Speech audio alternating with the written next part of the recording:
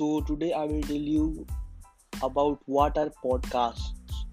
Podcasts are audio files available on the internet. You can either download or listen to them online whenever you want.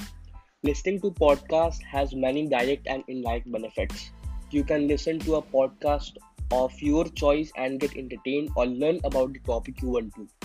Another major benefit from listening to podcasts is vocabulary. Podcasts introduce you to new slang and words which you never heard of. This is another way to feed vocabulary to your brain. Another benefit which I see is listening to them gives you a broader perspective of things. You will get to know what other person thinks. You can feed on this.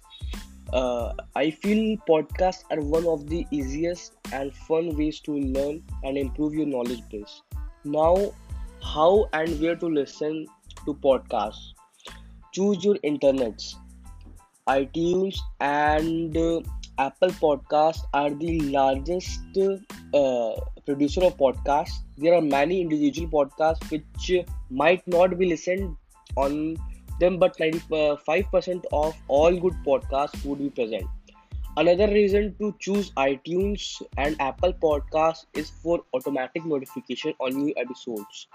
Search your interest on iTunes and Apple Podcasts. Subscribe to the podcast and start listening few good podcasts on iTunes and Apple Podcasts.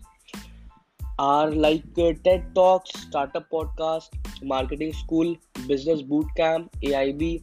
Tell me something I don't. These are few podcasts you can listen on iTunes and Apple Podcasts. Now create the podcast. Anyone can make them. You don't need any qualifications to do so.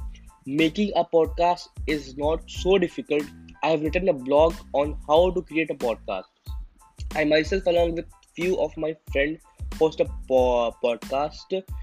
We generally speak and discussion on various trending and interesting topics from all around the world. The reason we create a content at Tubelight podcast is because we found that most of us want to learn new stuff, read something new, and our knowledge base and increase our knowledge base.